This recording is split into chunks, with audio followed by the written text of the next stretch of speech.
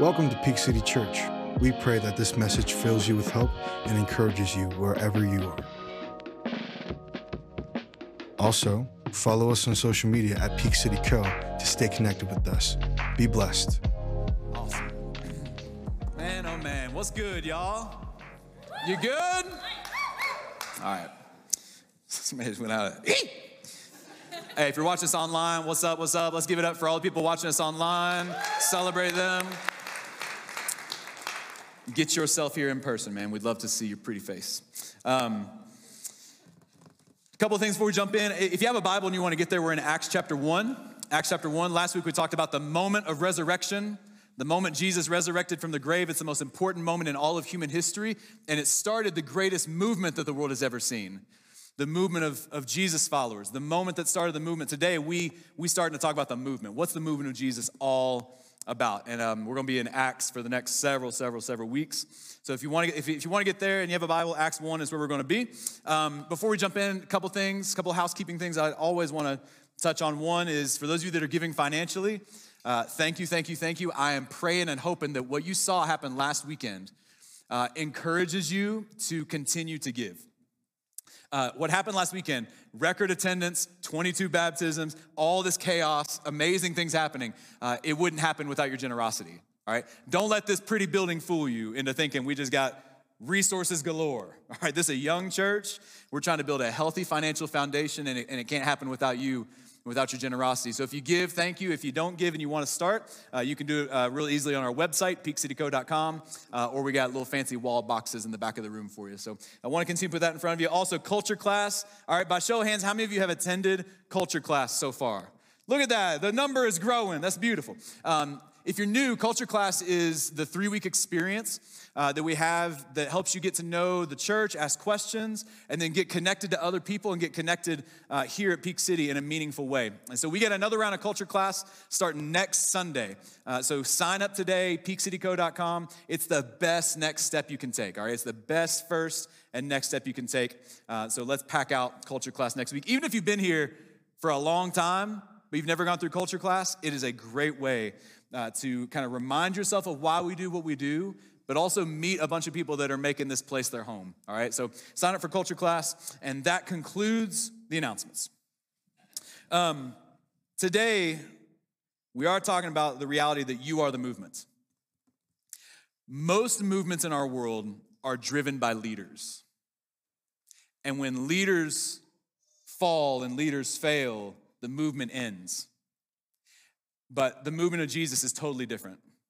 And I want to show you today, like what we're going to read today, what we're going to see in Acts chapter 1 and Acts chapter 2, it is so different. It is so weird. Like when I was preparing this message, I was laughing like, God, we got all these people that came to Easter Sunday. We got some of them that are going to come back the next week. Let's give them a real like inspirational, palatable message for the masses. And instead, he told me to talk about something that's a little different. And it's a lot about church leadership. All right, and I know that for some of you, you're here for a reason, because the very reason that you have not given church a chance in your life and faith a chance in your life is because you've seen some really bad examples of churches and really bad examples of leaders, and it's given you every reason to stay away. And I think God wants to tear down some of those barriers in your heart, and he's going to do it through Acts chapter 1, but I'm just going to tell you it is a weird one. So buckle up for weird. Stranger Things. Here we go. Acts chapter 1, starting in verse 4, all right? It says, on one occasion, while he was eating with them, he being Jesus. Remember, this is like Jesus has just resurrected from the dead. That just happened, and he is not ascended back to heaven. He is hanging out with people as a man that was dead and now he's alive. And it says that while he was eating with them, like I just envision everyone sitting around like eating their fish, and they're just like eyes, huge saucers, because here's Jesus. He was dead, now he's alive, and he's eating a Big Mac. What is happening? This is a very crazy moment. He's eating with them, and he gives them this command. He says, do not leave Jerusalem, but wait for the gift that my Father promised, which you heard me speak about. For John baptized with water, but in a few days, you'll be baptized with the Holy Spirit. Then they gathered around and they asked him a totally unrelated question. Lord, are you at this time going to restore the kingdom to Israel? And he said to them, "It is not for you to know the times or the dates the Father has set by his own authority, but you will receive power when the Holy Spirit comes on you, and you will be my witnesses in Jerusalem and all Judea and Samaria and to the ends of the earth."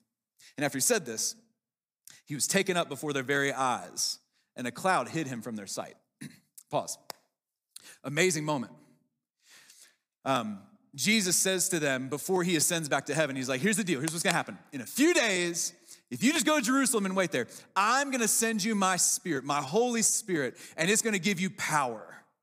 Right? And this is not the first time Jesus had talked about this Holy Spirit that the disciples were kind of unaware of. He'd actually referenced it before in his ministry. In John chapter 14, he says this to his disciples.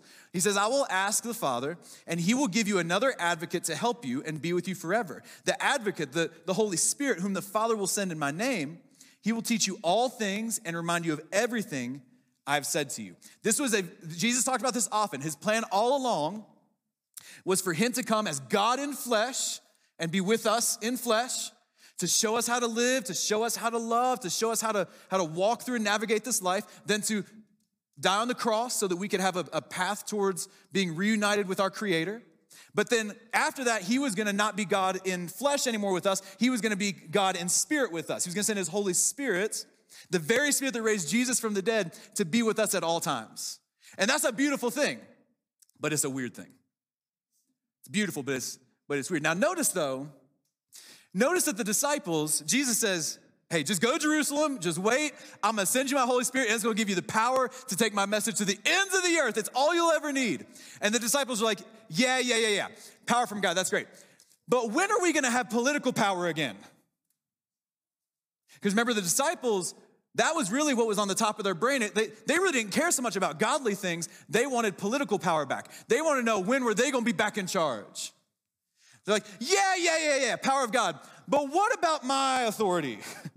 What about my power? See, they're so easily distracted. I feel like this is such a parenting moment, you know? It's like how parents have felt, like maybe last weekend on Easter or like at Christmas. Holidays are very problematic for parents because you try to get your kids focused on the real meaning of something, and they're distracted by lesser things. Like at Christmas time, you're like, gather around, children. Let's read the story of the birth of Jesus.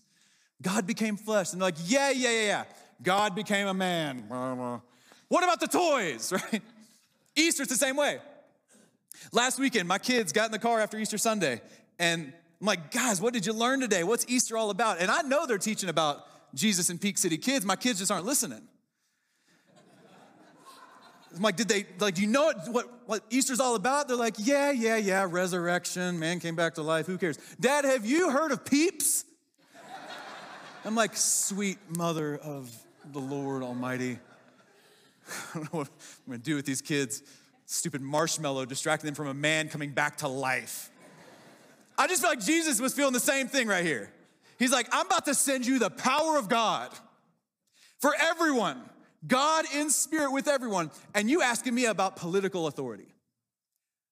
Now notice here, and it's so funny, man, I've read Acts chapter 1 hundreds of times, one of the most famous chapters in all the Bible, and I'm telling you, until this past week, I've never seen what God was showing me through Acts chapter 1. Notice that you have a distinction here. The disciples are worried about power of the world, power the way the world sees it, and Jesus is trying to get them focused on power the way God sees it. The power of God versus the power of the world. Remember that, okay? Now, next verse, you would expect, right, after Jesus says, hey, go to Jerusalem, wait for a few days, I'm gonna send you my Spirit, you're gonna have all the power you need, it's gonna be great. You'd expect the next verse to be like, they went to Jerusalem and they waited and prayed. But instead, what we see them doing in the next verse is not waiting and praying. What we see him doing in the next verse is solving a PR nightmare.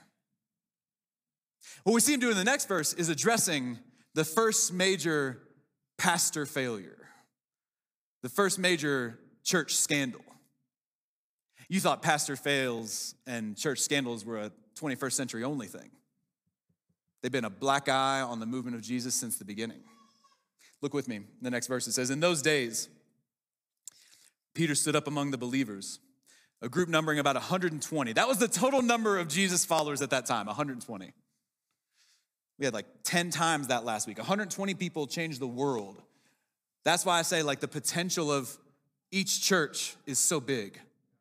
So big. A group numbering about 120 people. And Peter said this, he said, brothers and sisters, the scripture had to be fulfilled in which the Holy Spirit spoke long ago through David concerning Judas, who served as guide for those who arrested Jesus. He was one of our number, and he shared in our ministry. With the payment he received for his wickedness, Judas bought a field, and there he fell headlong, taking his own life. His body burst open, and all his intestines spilled out. Everyone in Jerusalem heard about this. Everyone heard about this. Everyone heard about this. It was church drama, TMZ stuff. Everyone heard about it. So they called that field in their language Akeldama, that is field of blood. For, said Peter, it is written in the book of Psalms, may his place be deserted, and let there be no one to dwell in it. It's a church scandal. It's a failed pastor. It's the first one in the movement of Jesus. I mean, come on. Judas, for those of you that aren't familiar with the story, Judas betrayed Jesus and led him into the hands of the soldiers to then be crucified in return for some money. Judas was one of Jesus' closest disciples. He'd been with him since the beginning. And here's this leader of the early church who has betrayed Jesus, led to his death. And not only that, then he went and he took his own life and committed suicide. He felt so guilty. He felt so full of shame for what he had done. It's church drama. It's scandalous. This is the movement of hope. I mean, come on, Jesus said, hope for the hopeless. And here you have one of the leaders who says, there is no hope, I'm taking my own life. Jesus preached a message of love and forgiveness. You're never too far gone for God. And here you have one of the leaders of the movement who is closest to Jesus, who says, I'm unforgivable. I'm unlovable. And he takes his own life. And there's a word in there, right? There's a word in there for somebody here. Because Judas is easy for us to villainize, but let's not forget, Judas was not the only disciple that betrayed Jesus. Whole bunch of them did. Almost all of them except for the women. All walked away from Jesus. Peter walked away. Peter denied even knowing Jesus 3 separate times. But the only difference between Peter and Judas is that Peter allowed God to restore and rebuild him after his failure. Judas felt like he was too far gone. You see, somebody out there, I don't know who it is, but somebody right now or somebody online needs to hear that you are never too far gone for God. He can restore and rebuild anything in your life. It don't matter how bad you've screwed up. It don't matter how many people are against you, how bad you think other people look at you. Let me tell you, God loves you. He knows you. He sees you. He can rebuild your life, and suicide is not the answer. Somebody right now was thinking about it. Somebody last night, you were having those thoughts. And I'm telling you, it's a lie from the devil. God could have restored and rebuilt Judas just like he restored and rebuilt Peter. But it's drama. It's a scandal. Black eye on the movement. And Peter's got to fix it, right? Because Peter's the leader of the early church, and you got this scandal, this PR nightmare, and there used to be 12 disciples, and now there's only 11. And so he's about to fix that because, that just doesn't look right. Right? You had 12 disciples, now there's only 11, and we know God can't change the world with 11, he needs 12. And it was the disciple team, it was like the leadership team, there's someone missing, right? Oh, got to fix the PR nightmare, got to clean it up so everyone thinks we're good, right? He's thinking about power the way the world sees it. He's thinking about movements the way the world sees movements, because most movements are driven by leaders, right? So there's a leader missing, we got to fix it. So look what he does in the next verse. Next verse, he says, may another take his place of leadership. Therefore, it's necessary to choose one of the men who have been with us the whole time the Lord Jesus was living among us, beginning from John's baptism to the time when Jesus was taken up from us. For one of these must become a witness with us of his resurrection. So they nominated 2 men, Joseph called Barsabbas, also known as Justus. Bro, pick a name. That's a lot of names, man. And Matthias. And they prayed, Lord, you know everyone's heart. Show us which of these 2 you've chosen to take over this apostolic ministry, which Judas left to go where he belongs. Then they cast lots, and the lot fell to Matthias, so he was added to the 11 apostles. Now, isn't this fascinating? There's a missing leader on the team, so what do? We got to fix it, and they go about it, serious church business. We got to pray about this. We got to appoint some guys. We got to have some interviews. And then we're going to throw some dice, cast lots, and it's going to just randomly get decided. But we're going to take it very seriously. We're going to approach it very seriously. And I can tell you, they cast lots, and I can tell you why God didn't let the dice fall with I can tell you why he let it with Matthias and not the other dude, because that dude's got 3 names. We can't have indecisiveness in the movement. Pick a name. But like I read this passage and I was like, man, oh my gosh, like Jesus just said, if you would go to Jerusalem and just wait, I'm about to give you power from God. And that power is going to change the world. And they're like, yeah, but man, we got this missing disciple on the team and we got to figure out, we got to interview for the job. We got to fix this, right? And he's like, man, you're just so caught up in the wrong thing. And man, when I was reading it, I couldn't help but feel like God was telling me, man, the more things change, the more they stay the same. In the age of failed pastors and church scandals, in an age of where people choose their church based on the preacher, in an age where we're so concerned with positional leadership and authority and worldly power structures, I feel like God was speaking straight to my heart this week and saying, man, you got to get real with these people. And so I want to and there's so much about this message, I'm like, I can't believe I'm saying some of this stuff on stage. But like, I feel like I got to take a little sidestep in this message and give you a message within a message and just real talk with you a second about church leadership. All right. Because I know some of you are skeptical of it. And I want to real talk with you for a second. And I think it's going to help some of you that are skeptical, and I'm praying it helps those of you that are all in here at Peak City to know what we're trying to build here, okay? And I wrote down 3 things in my journal to say to you about church leadership, okay? This makes no sense to say this the week after Easter, but I'm going to go for it. I feel like God wanted me to tell you that church leadership is a heavy burden that is hard to carry. When I read this past week about Judas killing himself, there was part of me, and again, I know this does not instill confidence in you, for me as your leader. I read that and I went, yeah, I kind of get it. I kind of get it. Makes sense. Because the burden is just very heavy. I've seen the burden of church leadership crush some really good men and women. Crush them. I've seen it drive them to drink. I've seen it drive them to financial ruin. I've seen it drive them to mental health issues, physical health issues. I've seen it drive them to insecurity. I mean, it's a heavy burden. It's a heavy burden to know what's going on in so many people's lives. It's a heavy burden, like in a growing church. Like I'd be crazy if I told you that the burden of leading this church was just easy and light. When I saw all those people, all y'all at Easter last week, and it was packed out record attendance, one of the thoughts in my head as I was looking at it all was, man, this is awesome. Also, there's a lot of people to disappoint now. A lot of opinions now. A lot of people to disappoint. It's a heavy burden. And our church size is really tricky. Like real talk, like we're a church that's like not big enough to go like, oh my gosh, that's mega, I'm not known. And we're small enough to feel like intimate, but it's still big enough to where like, a couple people can't really handle it all. It's tricky. And the more we grow, the more exponential the problems get. And it's amazing. I love that we're growing, but it just gets harder and harder and harder. And the burden is heavier and heavier and heavier. And so I get it. And I'm gonna say this too, and again, I don't even know, this ain't going to instill any confidence in you for me as your leader. I don't know if I'll be able to carry it. Nobody knows. Every leader that's ever signed up to lead a church, they think they can carry it.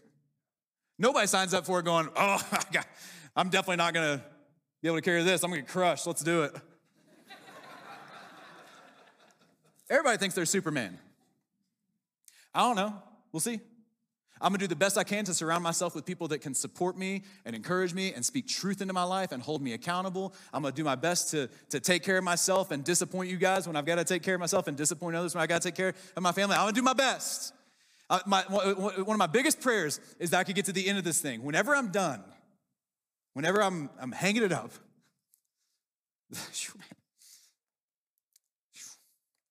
made it through first service without doing this. that I could say that I'm not leading this church anymore because of God's wisdom and not my stupidity.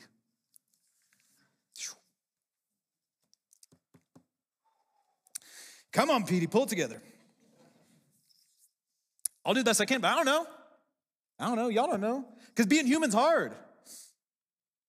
Being a human is hard. I didn't say being a pastor, being a human's hard. I gotta make sure my head and my heart's right every single freaking week. Or else I get up here and I'm a hypocrite. Or else I get up here and I'm like, projecting confidence and yeah, God loves you. But inside I'm like, man, you ain't living this out. It's hard enough to be human. It's hard enough to come up with one message to preach in your life, much less one every week. I don't know. I'll do my best. But it's a heavy burden that's hard to carry. But the thing I want you to see from this passage, I feel like God was just bringing it out and just popping off the page, is that when one leader falls down, another always rises up. Have you noticed that in Scripture that Judas falls and it's this big gaping hole, and all of a sudden they're like, who's gonna take his place? They got two guys to choose from. That's because that's how the movement of Jesus works. Jesus is always producing leaders. And I'm not just talking about the lead pastor position. I'm talking about every role in this church, from elder to kids ministry teacher to greeter. Jesus is in the business of developing leaders. And some of you in this room right now, you are being developed into a leader. God is developing you in the quiet and the secret place where no one knows it. He's sharpening your character. He's giving you insight. He's building you up so that one day he can use you in a place of leadership. King David, come on, King David, the most famous Old Testament king. Before he was king, he was a shepherd for years, watching sheep alone in a field. And God was developing him and raising him up so that he could be a leader. I'm telling you, when one falls, another one is always there to rise up. And it's because, man, the movement of Jesus is just different. It's different. And so, man, like with those two things in mind, I think what I was trying to just like articulate to you today, in the midst of scandals and PR nightmares and failed pastors and reasons, and man, I get it. I'm not excusing any of it. When a pastor fails, he should be held accountable. He should be removed from leadership. He should ask for forgiveness from the people he has wronged. He should be removed from leadership for a season at least, like all that. But what I want you to see is that a failed leader does not equal a failed movement. I think sometimes, some of y'all are gonna be mad that I'm saying this. Some of y'all leadership gurus in the room are gonna be mad that I'm saying this. I think sometimes we overestimate the importance of leadership in the church. Whew. I think sometimes, I've heard some people say, everything rises and falls on leadership. Does it? Because if everything was rising and falling on leadership, the movement would have been done 2,000 years ago. Because before it could even get out the gate, a guy betrayed Jesus and hung himself. Everything rises and falls on leadership. I don't know, man. I think sometimes leaders are just people with a title. They're just out there taking a walk and nobody's following them. You know how I know that? Matthias. Oh, great Matthias, that we were so spiritual and trying to appoint him to leadership. He's never mentioned again in the whole Bible. Leader! And he did nothing notable for the rest of his life that we know of. It's like, man, failed leaders don't equal failed movements. A leader can fall down, and guess what? The movement of Jesus keeps going, because the movement of Jesus is not like other movements. The movements of this world are driven by leaders. The movement of Jesus is driven by people. It's about people, and you're about to see how Jesus does it right here. What he does in Acts chapter 2, it is so different, it is so crazy, but it's the reason we have a movement right here, right now. All right, Acts chapter 2, we start in verse 1. It says this right here. When the day of Pentecost came, they were all together in one place. How many of them were together? All of them. All 120. Was it just the pastors? Or was it all? It was all of them. All of them were together in one place. Suddenly a sound like the blowing of a violent wind came from heaven, like we heard this weekend in Colorado. Y'all, that was crazy. If you're new to the state, I don't know what happened this weekend. It started snowing last night randomly. I'm not kidding. I was sitting outside, the snow came down. Suddenly a sound like the blowing of a violent wind came from heaven and filled the whole house where they were sitting. They saw what seemed to be, this is so weird, they saw what seemed to be tongues of fire that separated and came to rest on each of them. And all of them were filled with the Holy Spirit. How many of them? All of them. Was it just the pastors? Does it say the teachers were filled with the Holy Spirit? The lead pastor was filled with the Holy Spirit? No, it says all of them were filled with the Holy Spirit and began to speak in other tongues, other languages as the Spirit enabled them, other languages that weren't native to them. It's so weird. It's so different. I couldn't make it up. No one could make it up. That's from God.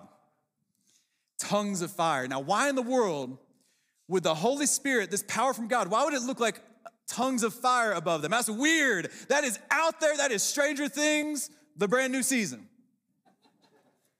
Well, he's about to tell you in the next verse. This is why they were enabled to speak different languages and why it looked like tongues of fire. It says, now there were staying in Jerusalem God-fearing Jews from every nation under heaven. And when they heard this sound, a crowd came together in bewilderment because each one heard their own language being spoken. Utterly amazed, they asked, aren't all these who are speaking Galileans? Then how is it that each of us hears them in our native language? Parthians, Medes, and Elamites, residents of Mesopotamia, Judea, Cappadocia, Pontus and Asia, Phrygia, Pamphylia, Egypt, and parts of Libya near Cyrene, visitors of Rome, both Jews and converts to Judaism, Cretans and Arabs. We hear all of them declaring the wonders of God in our own tongues. Tongues of fire? You want to talk about the easiest way to spread the movement of Jesus like wildfire? Gather a bunch of people from all kinds of nations together, and then through the power of his Spirit, enable them to communicate the love of God in a language that they can understand. That's how you spread the movement. The power of God gives his people the ability to communicate the love of God in a language that people can understand. I'm gonna say it again for you. The power of God gives you the ability to communicate the love of God in a language that people can understand. And that Spirit that was poured out on them, all 120 of them, that same Spirit that raised Jesus from the dead, it is available to you. It is in you. If you've said yes to following Jesus, that Spirit is in you. It's for all people. It's not just for the few leaders. It's for everyone. Look at how Peter says this. I promise you, this is the last verse I'm going to read. It says, amazed and perplexed, they asked one another, what does this mean?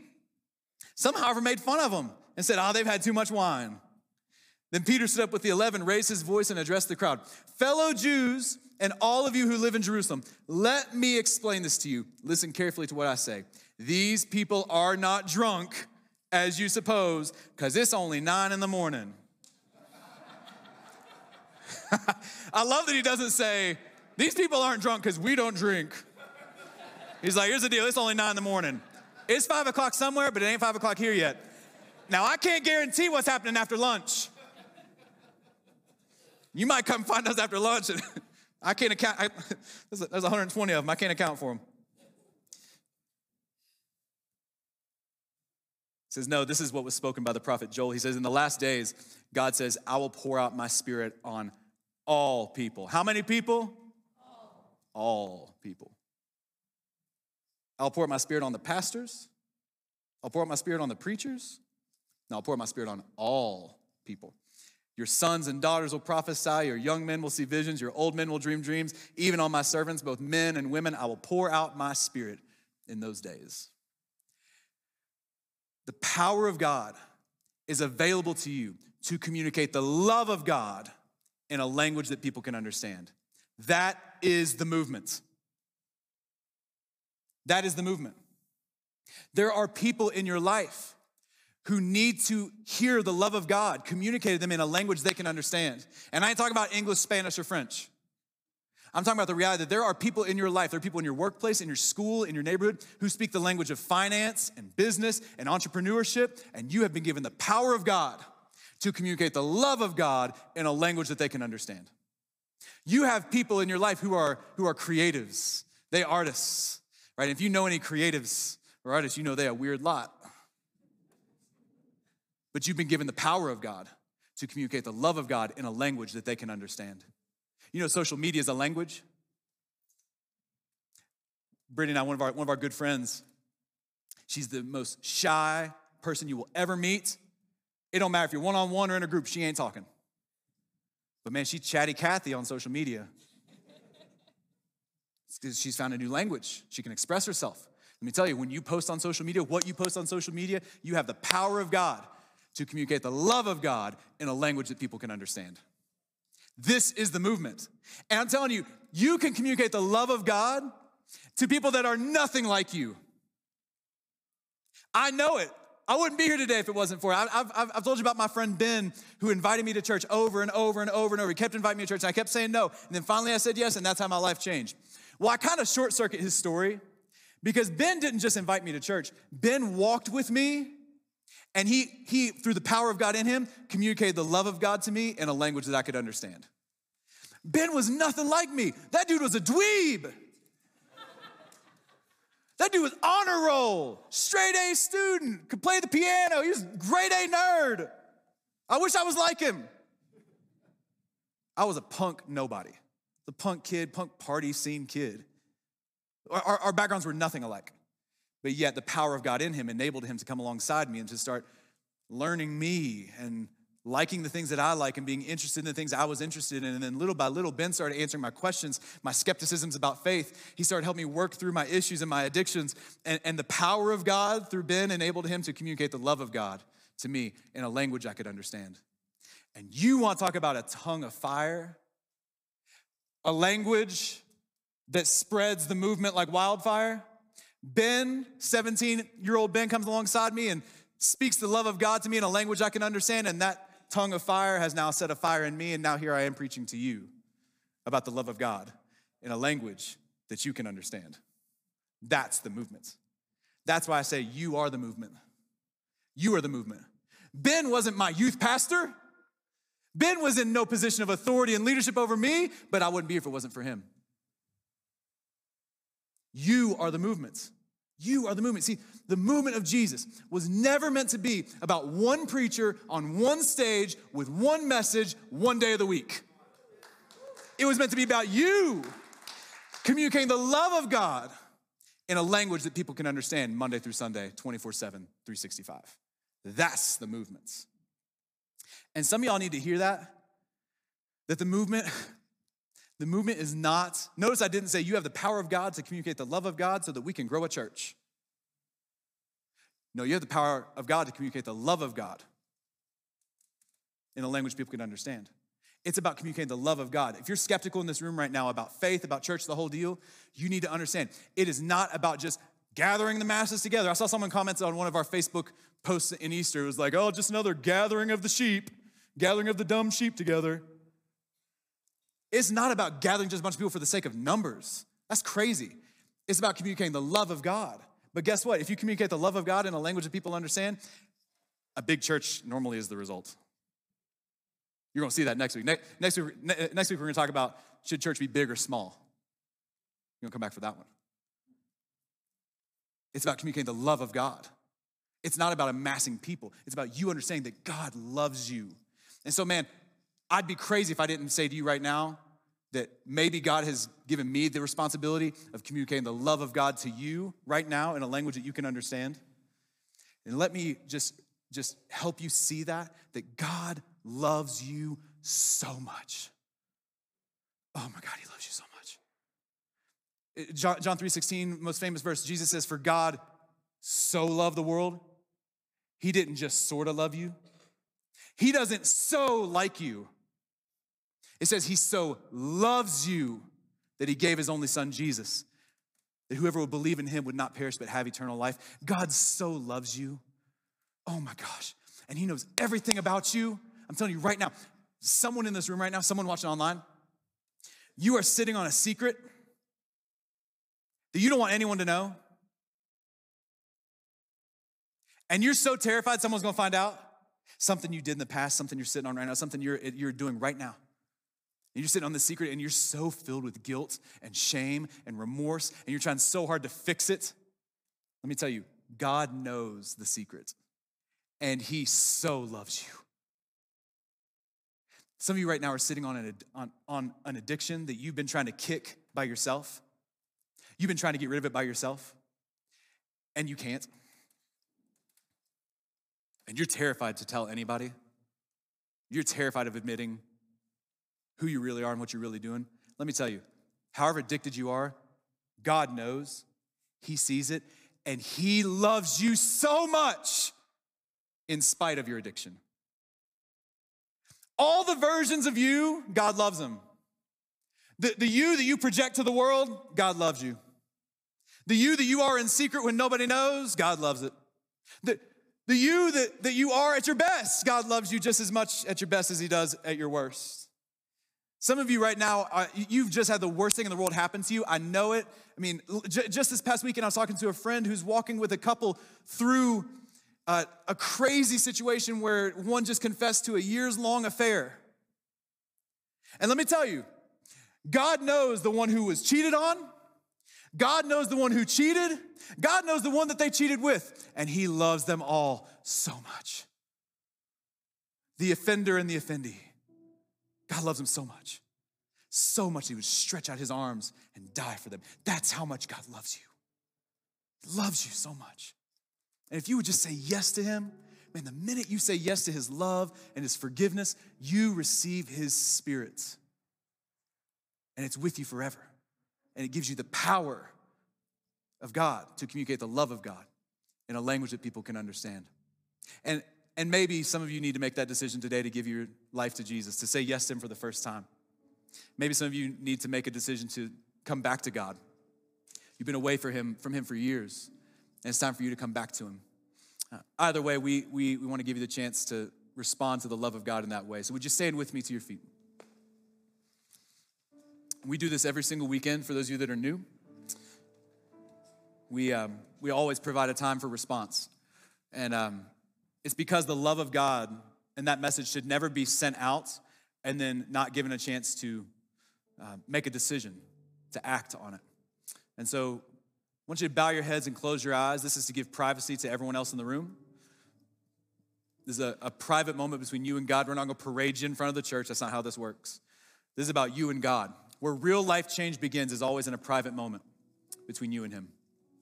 And so if you're here and maybe up to this point you would not have considered yourself a follower of Jesus, and you're not even entirely sure about all the answers yet, you don't have to be. You just have to be ready to say that Jesus is the one you've been searching for. And you're ready to say yes to his love and his forgiveness, yes to following him. You don't have to have your life cleaned up. You don't have to have the Bible memorized, that stuff. That's not a prereq for any of this. It's just about you saying yes to Jesus, yes to the journey of following him. And if that's the decision you want to make today, to become a follower of Jesus, I want you to raise your hand on the count of 3. 1, 2, 3. Awesome. That's amazing. If you're here and you know that you've walked away from God, you know that you've not been communicating the love of God in a language that people can understand. You've walked away from the life God has for you, but you know you want to come back to him. You want to recommit your life to Jesus today. If that's the decision you want to make, as a private moment between you and God, I want you to raise your hand on the count of 3. 1, 2, 3. That's incredible. That's incredible. Amazing. Put your hands down. Beautiful. Let's pray together as a church. Jesus, we love you. We love you. We thank you that we are not a movement that's dependent on one person other than you. You are the leader of this movement, Jesus. We thank you that the movement has survived for 2,000 years and is now advancing with more power than it seems like ever before, God. You're doing amazing things, and we thank you that we get to be a part of it. God, I thank you for the people in the room who just made life-changing decisions to follow you. You showed up again today, God. You always do, so we're thankful for that. And God, I just express right now on behalf of our whole church our desperate need for you. We want to communicate your love to the world in a language that people can understand, and we know that we have your spirit to do so. So God, help us to not hold back. Help us to not hold back. Help us to say what needs to be said, to love the way that people need to be loved. God, we pray that you would send us out today, and even those of us who are brand new to faith, that you would use us to share the love of God in this world in a way that people can understand. God, we can't do that on our own. We need you for it, and we know we've got you for it. And so we ask this in complete faith, knowing you're going to come through for us. And we celebrate you today, Jesus. It's in his name that we pray together by saying, amen. Amen. Come on, let's sing about and celebrate the love of God together today. Let's go.